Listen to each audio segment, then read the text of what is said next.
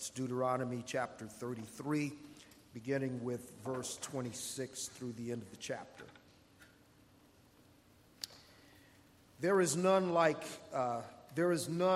God, O Jeshurun, who rides through the heavens to your help, through the skies in his majesty. The eternal God is your dwelling place, and underneath are the everlasting arms. And he thrust out the enemy before you and said, destroy. So Israel lived in safety. Jacob lived alone in a land of grain and wine, whose heavens drop down dew. Happy are you, O Israel, who is like you, a people saved by the Lord, the shield of your help and the sword of your triumph. Your enemies shall come fawning to you, and you shall tread upon their backs. May God richly bless both the reading and the hearing of his holy word. Now, as we approach the end of another year, and as we indicated, the end not only of another year, but the end of another decade, I thought it was fitting to draw from the words of Moses in his final address to the children of Israel, a meditation and exhortation for the people of God as we exit one year. We don't want to presume. We're not in a new year yet. We're still in the old one. But as we exit the year that is before us, just a word of meditation and exhortation from this leader of God's people. Now, holding in mind that Moses had led these people nearly 40 years, probably not quite, or maybe a little more, but nearly 40 years as God's anointed leader. He is the one that God had raised up to confront Pharaoh and demand that Pharaoh would release the people of God from a very tyrannical and a very cruel bondage and a period of servitude. Upon their release, Moses is the one, as they faced the daunting ocean that was in front of them and a pursuing army behind them. Moses is the one who offered in the midst of that situation, he offered what I would consider to be immortal words. As the people were fretting and the people were complaining, Moses said, be still and see. And I love that phrase, be still and see the salvation of the Lord that he will perform for you today. Now, Moses, in his leadership, he endured much. He endured much complaining. He endured many attempts to overthrow him, to usurp his authority. And in fact, at one point, they were early in the journey, they were really looking to stone him or to have him replaced. Moses, at times, and you can understand this, he wasn't always patient, but he lost his patience. In fact, that's one of the reasons he is offering these final words, because the Lord would not allow him to enter into the physical promised land with the people of God, because he did lose patience. And at one point, when the Lord told him to speak to the rock, he struck the rock. Earlier, the Lord had called him to strike the rock to bring forth water for the refreshment of his people. But even though Moses lost his patience at times, he was also willing to stand in the gap for the people of God. When he came back from Mount Sinai with the commandments that God had given him, and the people were, as he's returning to the camp, and Moses has the stones under his arm, and he hears something coming from the camp. Now, he has just been in the presence of God on behalf of the people, and God has given him the 10 commandments, and lo and behold, they're in the camp breaking the first 2. And Moses becomes angry, and at that point, remember, the Lord brings a severe judgment on the people. And then at the end of it, the Lord tells Moses that, you know what, Moses, I can just kill him right here. And I'll just take you and I'll raise up another group of people from among you. And Moses says, oh, no, Lord. And he intercedes and intervenes on behalf of the people. and the Lord relents, or the Lord just allows his passionate leadership to come through. So even though Moses had endured much, and even though his patience had worn out, here he comes at the end of his journey, and he's ready to now go to be with the Lord. And what he does is he gives them a final word from the Lord, a final word of blessing. And what Moses is doing in this pattern of a farewell address, he's following a pattern that has been established by the patriarchs. And we see it especially with Jacob. And in Genesis chapter 49, towards the end of his life, as the Lord lets Jacob know that he is about to die, Jacob calls his 12 sons together, and he both prophesies on their behalf, and he gives them a word of blessing. Moses, now in this instance, he is following that same pattern. His address follows that same pattern. In verse 6 through verse 25 of this chapter, he addresses the 12 tribes who are the descendants of the 12 sons of Jacob. And he addresses the 12 tribes in the same way that Jacob addressed his 12 sons. And he gives them not just prophecies, but he gives them blessings according to their particular tribe. However, when he reaches this point in his address, in verse 26, he doesn't address them individually by tribe. In verse 26, he begins to address the tribes collectively. And one of the reasons for that is because even though they consisted of 12 tribes, God still saw his covenant, he sees his covenant people as one. And so he addresses them in the singular rather than according to their tribe. And as he addresses them in this collective sense, his intention is to give them encouragement and exhortations and comfort as they face this new phase of the journey. They've just about come through the toughest parts of it. Now what is before them is the Jordan River and the land of Canaan. They've gone through battles, they've gone through ups and downs, they've gone through periods of plague, they've gone through all of these things, and Moses is not going to be with them for the things that lie ahead of them. And for this reason, the Lord now uses this opportunity to give Moses an opportunity to address the people of God. And in doing so, Moses gives these words of comfort and these words of exhortation. Now, as we look at it, I want to focus on three things by way of application to the people of God, as well as a means of exhortation for the people of God as we too come to the end of a particular phase of the journey and set our eyes on what is before us.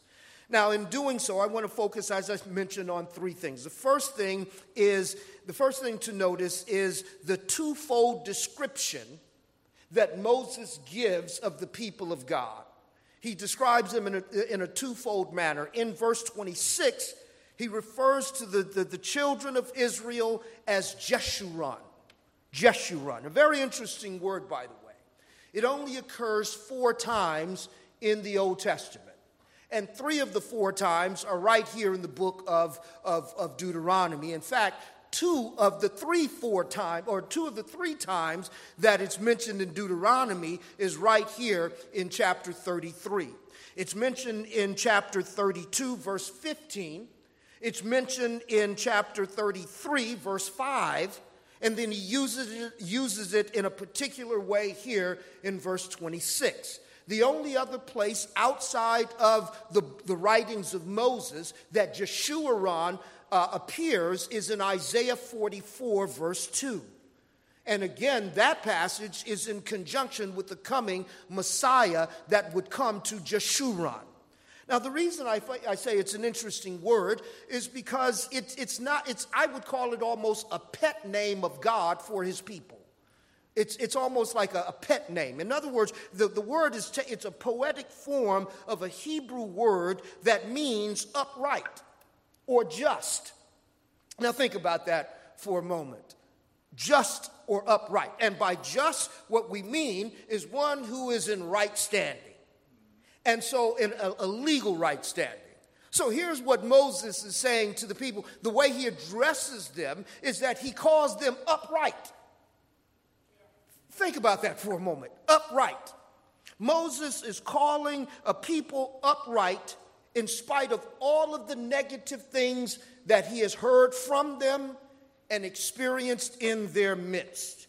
Moses still, no matter, and not only what he's heard from them and what they've done to him, in spite of the things that he knows about them, but as he gets ready to depart, chapter 34 records the death of Moses, but as he's getting ready to depart, he refers to them with God's pet name for his people. He calls them Jeshurun. Now, understand that at other points along the journey, God calls these same people hard-headed, stiff-necked. He calls them gossipers. He calls them all of these other things. But as Moses gets ready to depart, he refers to them as Jeshurun, upright, righteous, you righteous people. But then here's another phrase that he uses. The second phrase that he uses to describe them is in verse 29. Not only does he call them righteous or upright, but in verse 29 he calls them, in our English translation, it says happy. And I must say that the English translation here is a little misleading. And it's not only misleading because of what happy means for us. Happy, when the English word happy is really an emotional state.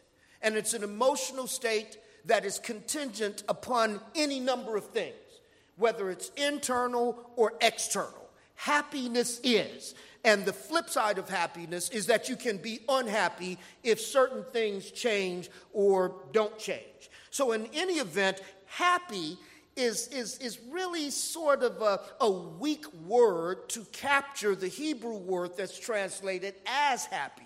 Because the word that's translated as happy is also translated in other places as blessed. And so Moses is not saying that they are happy in the same way that we would say, are you happy? Or what can I do to make you happy? No, that's not what Moses is saying to these people. He calls them blessed. And the word that is translated as blessed, and we've talked about this in our discussion through the Psalms. Anytime blessed is used in conjunction of the people offering blessings to God, it is ascribing to him the majesty and the worth that is due the excellence of his person. But anytime people are the recipients of that term blessed, it means they are highly favored. And so what Moses says to these people is that they are highly favored. Now hold in mind, he doesn't say you will be highly favored. He doesn't say you will be blessed. Or you will be, or this is something that is held out to you, or you will be blessed as long. There are no strings attached. There's no contingencies there. He simply describes them as an upright, blessed people. Brothers and sisters, here's our first observation in terms of application. As we end one year, as we who are the people of God, I think it's important for us to have a right sense of who we are individually as well as who God's people are individually. Because sometimes we sometimes get so caught up in the things that we go through in this life, our own experiences, our flaws and our failures, and we think that if I can do this, then I will be. Or how many times have we heard people say, well, I'm not going to let so-and-so stop my blessings. Can I tell you something? No one can stop your blessing. And I think Christians would do well to stop using such language as someone blocking my blessings. Because what Moses says is you are blessed. And so as we end this year, I think we have to remember that we are the highly favored of the Lord. And there is nothing that we can do, And there is nothing that someone else can do to us, and there's nothing that goes on around us that will stop us from being the highly blessed of the Lord. Let's look back at the 40 years that Moses has had with these people, and what has his experience been? Well, no sooner had they crossed the Red Sea, they started complaining to God about water to drink. No sooner had God provided water for them to drink, they're looking to find another leader, and yet God is feeding them manna every day. He gives them quail in the evening. God has fought battles for them. God made a donkey bless them. God does all of these things, and yet they still said at some point in the journey, you know what? We missed the onions and the leeks of Egypt. And Moses says of those people two things that we need to be mindful of as the people of God as we enter a new year or as we exit an old year, because otherwise we will try to shape the new year according to wrong ideas. Here's two things that we need to know. A, if you are in Christ, you are blessed. And if you are in Christ, you are upright. That's good for us to know about ourselves. It's good for us to know that you are not the whole. Look back at the year. Take your time. Look back at the year and see all of the mess ups. See all of the wrong turns that you took. See those things that you knew better than. And hear God say to you, Jeshurun. That's who you are. His pet name for you. You are the upright. And God is not taunting and God is not teasing. You are the upright. You are the righteous one because you are hidden in the righteous one. But brothers and sisters, not only do we need to be reminded of how God sees us and the favor that we have with the Lord because of our position in Christ, but don't we need to be mindful of that as we deal with others in the body of Christ? As we exit this year, should we not be like Moses to be able to turn to those that perhaps have done us wrong and those who we have aught against? And wouldn't it be helpful for us to see them as God sees them? That's what Moses is doing. I'm going to depart. If there was ever a time for him to really tell the people what he really means, it's when he's about to die. But he doesn't give them peace of his mind on his way out. He sees them through the lens of the righteousness that covers him. And on that basis, as Moses is looking into the face of the very ones that have given him nothing but heartache for all these 40 years. Some of them had died, but their children were there looking just like the parents. Moses still says of them, Jeshurun, and you are blessed. As we exit the year, it is important for us, as Peter says, that everything that we would see what God has purchased as being precious. In other words, that we would see our brothers and sisters through the same lens that God sees us through. That he sees us through the lens of his righteous Son. So as we shake the dust on another year, and we are mindful of all of the mess-ups that we've done, and yet God calls us righteous. And God has not removed his favor. Let us look at our brothers and sisters as Moses has to look at this congregation, this multitude. And instead of calling them according to their deeds, he speaks of them according to God's word of promise, so that he sees them as the righteous ones and the blessed ones. But here's the second thing. That brings us to the thought of what the basis of the twofold description. Moses' twofold description of the people of God is that they are righteous and they are favored. But what's the basis of that? And the basis of it is really seen in verse 29. The basis of this, Moses says in verse 29, "Happy are you, O Israel, who is like you." Why? You are a people saved by the Lord. What makes us righteous? What makes us favored? It's that God has saved us. We have been saved by the Lord. And so the basis of us being the righteous one and the basis of us being blessed is not anything in us, but God himself has saved us. Now hold in mind that these people hadn't reached the destination yet, but in a sense they were saved. They were saved. The very fact that God took them from Egypt was the guarantee they were going to get into Canaan. And so it is with us. We are the people of God who are highly favored, and I don't mean it in the brat kind of way that many evangelicals use it today, and I wish they would either learn how to use the term or stop using it altogether. I'm blessed and highly favored. Well, blessed is highly favored, and what makes you highly favored is not your prayer life, it's not something that you've done, it's that God, by his grace, found you, saved you, and came to you.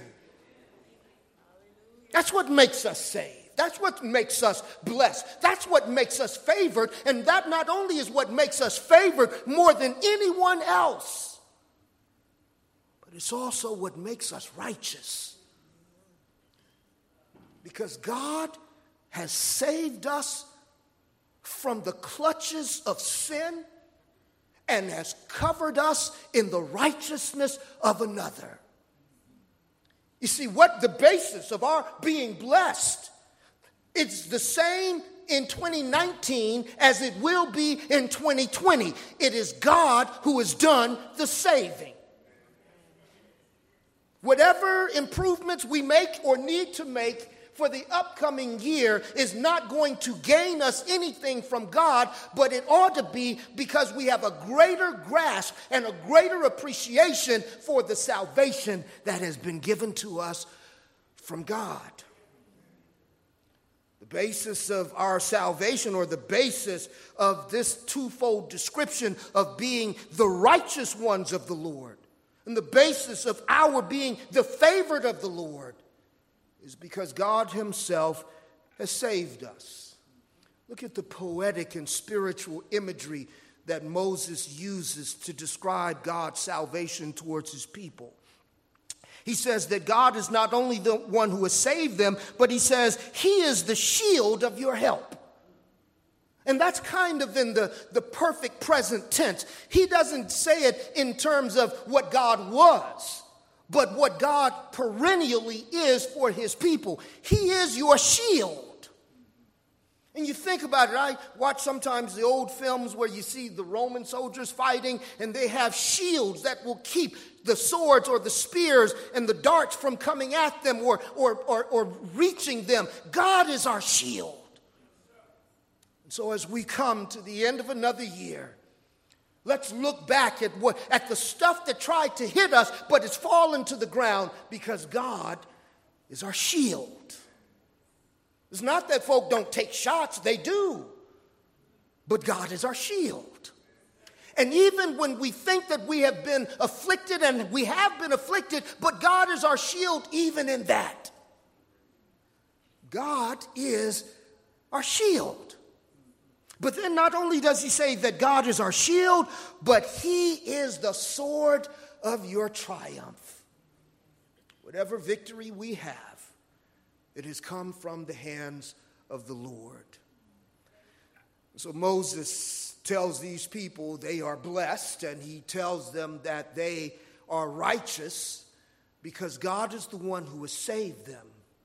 And God is the one who has been a shield for them. That's why I love the phrase when they get ready to cross over the Red Sea, Be still and see the salvation of your Lord. And what they saw, they didn't see angels. They didn't see anything come down from heaven. All they saw was the unseen God.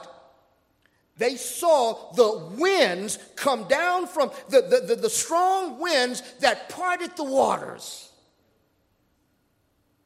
And somehow that wind is associated with God. See, how does he do it? The other places it speaks of him blowing through the breath of his nostril, parted the seas. And of course, that's a metaphor. The point is, God who saves you as he manipulates those things within the physical order to bring about his intended purpose for you. God is your salvation, and he is your shield, and he is the sword of your triumph. One thing about God as our sword, he never loses a battle. Which means that any lost battles that we can chalk up to 2019, God didn't lose that one. You did.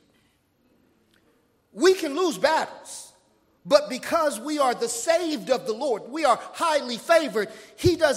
We'll never lose the war. We'll lose some battles, but God won't. Every battle that he fights, he wins. And when God's people lose in battle, it's because God is using their loss to teach them where their sword is and to teach them who their shield is. So we see that the basis of the twofold description of God's people being called upright in spite of their failures, and God's people being called blessed in spite of the fact that they are out here in a desert 40 years in, haven't had a chance to go shopping, no new clothes, no new shoes, and yet here they are, and he still says they're blessed. But here's the third and final thing. Moses reminds the people of God what their greatest asset and resource actually is. He reminds them of what their greatest asset and resource is. Because sometimes, and this is true of us individually as Christians, and it's also true of us as a corporate church body, that sometimes we think that our asset is the wrong thing. Or I should say, we think the wrong thing is our asset. And we measure our strength by the wrong measuring devices. So here's the way Moses, two things that he says that really explains God's people, for the people of God, what is their actual greatest asset. And by asset, we mean that which is of the greatest value that is in the possession of the people of God. And what is the greatest resource that we can turn to anytime we need it. Two things that he mentions. First off, he says in verse 26 that God is or 27, that the eternal God is your dwelling place. Now, here's why I like that. In verse 27, he says, the eternal God is your dwelling place, and underneath are the everlasting arms. Here's why I like this. The reason I like this is because right now they're in the tents, and they are in a foreign land. And so it's easy to say that God is your dwelling place when you're only living in a tent. But later they will cross over the Jordan and they will take possessions of lands that God has given them, and they will be able to build whatever kind of house they want. And then when we are no longer in tents, but we now have possession of our tribal territory and other things, then we start thinking that our greatest resource is the building in which God allows us to live. So Moses is telling them on this side of the Jordan, and it's just as true now as it will be when you enter into the Jordan, your greatest asset is not the land. Your greatest asset is that the eternal God has condescended to be your dwelling place. Moses says later in Psalms 90, and one has to wonder if Psalms 90 is an expression or a greater expression of what Moses says here. And in Psalms 90, the only psalm that is ascribed to Moses, he says, "Thou hast been our dwelling place, O Lord, from everlasting to everlasting, you are God." Brothers and sisters, God himself, not the buildings that we live in, not the neighborhoods. God himself is, as the Lord tells Abram. Remember when Abram went to war against Sodom and Gomorrah, and the kings wanted to give him a great reward. And Abraham said, "No, I don't want to receive anything from you lest you say you made Abraham great. Only take care of my soldiers." And then Abraham went and cried out to God. And here's what the Lord tells him. "Abraham, I am your exceeding great reward." And when God is our great reward, whether we are beggars like Lazarus at a rich man's gate, or whether we are seated in the lap of luxury as Job at the end of his life, the greatest resource, the greatest asset that any Christian ever has is that God dwells with him or her. God is our greatest asset. And that's why the writer could say, if God is for us, then who can be against us? There is nothing greater that we can receive. In fact, the only thing that the land of Canaan was for the people of God was a deposit of what it means for God to dwell with his people eternally, because he will dwell with us eternally, not in Canaan, but he will dwell with us eternally on the whole earth. God is our dwelling place, and the fact of God being our dwelling place is our greatest asset. But then in verse 26, we see what our greatest resource is. If God dwelling with us the eternal God dwelling with us is our greatest asset, then what is our greatest resource? And verse 26 says that when he says, "There is none like God, O Jeshurun, who rides through the heavens to your help." If God being our dwelling place is our greatest asset, then our greatest resource is that the God who dwells with us will ride through the heavens in order to help us. That God himself has availed himself to our assistance. God rides in his majesty through the heavens to your help. That's a way that we could put that Moses is saying that God will ride through the heavens in order to get to you to bring the help that you need. Now, sometimes that help that God delivers is water that comes out of a rock. Sometimes it's manna that he has delivered on a daily basis while they journey. Sometimes it's a word of wisdom that the Lord has put among those that he has put you in fellowship with. Sometimes it's a word of warning, but whatever God's people need, God, as we saw in the Psalms the other week, that he says in Psalms 119 that everything is your servant. And so therefore God will ride through the winds. He will ride through the heavens. And that might even mean our electronic communication. Have you not received a timely word sometime this year? Have you not picked up your phone and got a text that was very helpful at the right time, or a phone call at the right time? God rides through the heavens to deliver the help that his children need. Because God himself is our refuge, and he's our dwelling place. And as our asset, he is our resource. So therefore, here's what Moses says at the end of the journey. He doesn't see these people as being an annoyance. He doesn't end his message to them by saying, good riddance. No, he sees in them what he sees in himself. A people who are flawed, a people who are weak, and a people who have been covered by the righteousness of another. He sees in them those who have been saved by the righteous, omnipotent, gracious hand of the Almighty God. And for them, he sees in them blessings because he knows that they are truly blessed even as they are. And the reason they are blessed is because God has saved them. And if he has saved them, then there is nothing that can hinder his purposes for them. And he recognizes that he's not missing out on anything. Some people might say, oh, he missed going to Canaan. No, he didn't. He doesn't go to the physical Canaan. But because God is his dwelling place, he hasn't missed anything. He will get there when we get there. He is there in spirit, in the presence of God, but he hasn't missed anything. And he also knows that God is the one who rides the heavens to help his people. And it's for this reason that as they go forward, Moses tells them that the enemy will be defeated.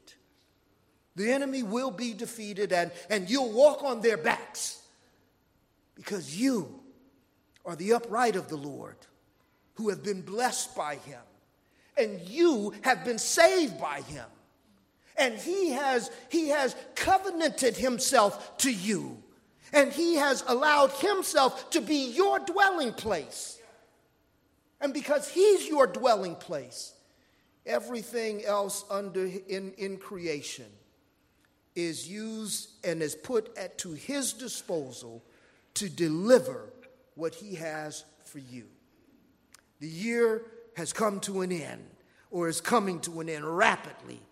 But let us not forget, we are the blessed of the Lord because he has saved us. And he who saves us is our greatest asset both now and forevermore. And even as we enter into 2020, we don't know what the year holds, but we know who holds the year. Amen. Let's pray. Thank you, Father, for your word, and we thank you for your reminder of how you see us in spite of our flaws and in spite of our failures. And we pray that you would strengthen us at the level of the inner man to see ourselves as you see us through the righteousness of Christ. And not ourselves only, but we would see our brothers and sisters, those that you have purchased with the same blood of the Lamb, that we would not see them as enemies, and we would not see them as those with whom we have an ought, but rather we would see them as Jeshurun, and that we would see them as happy or blessed in you. We thank you for the year that has passed, and we trust you for what lies ahead. And as we go our separate ways and we go into our homes, we pray your blessings. We pray safety in our celebration as we go through these streets. We know that we live in a fallen world, but you are still our dwelling place. Let us be reminded of that, so that our thinking, our speaking, our acting would reflect that you dwell with us and we with you. We're not home yet, but you are our home. So until you bring your kingdom in its consummation, whether we are in tents or whether we are in palatial estates, our greatest asset cannot be lost or gained in a stock market. Our greatest asset is that the Lord of the universe is our dwelling place. Our greatest resource, oh God, is not what someone would lend or someone would give. It's not a check that's written. Our greatest resource is that you, who are our dwelling place, has put everything in your service for our good. And you have and you will ride the heavens to deliver us and be our help in our time of need. Thank you, Father, for your many mercies and your graces. Thank you for your faithfulness in spite of our unfaithfulness. And as the centurion has declared, Lord, I believe, but help my unbelief. We pray that those things that hinder us from seeing the beauty of your holiness and the beauty and the splendor of your grace and relishing in it, whatever hinders us from seeing it properly, we pray that you would remove it. Strengthen us to be your people until we are in that heavenly existence that you have promised us, where heaven will come to earth. And we will be in the land of the Lord, where there is no need for sun and there is no need for stars to shine. It's because the glory of your Son will be the light of our day. Thank you, Father, for this year that has been, and we trust you for the one that is ahead. We ask this in Christ's name. Amen. Before our benediction, I do want to mention Brother Reed. We want to lift Brother Reed and his wife in your prayers, as she has recently lost her father. Has she returned yet? Okay, she's still in Jamaica. So we ask that you would please remember the wife of Brother Reed in the loss of her father. Remember Sister Sharon Graham in the loss of her stepfather in South Carolina. The services, I think, were this past week, so we do want to pray for her and her family. With that, would you please stand and let us receive our benediction. Please enjoy your celebrations wherever you're going to be, whether it's at home in front of a television or in a club, or whether you're out on the strip, or whether you're in somebody's house and turning it into a club. We just pray that you would enjoy and be safe and remember who you are and remember whose you are. Now unto him who was able to keep you from stumbling and present you spotless before his presence with exceeding joy, to the only wise God, our Savior, be power, majesty, and dominion both now and forever. Let all of God's people say, Amen.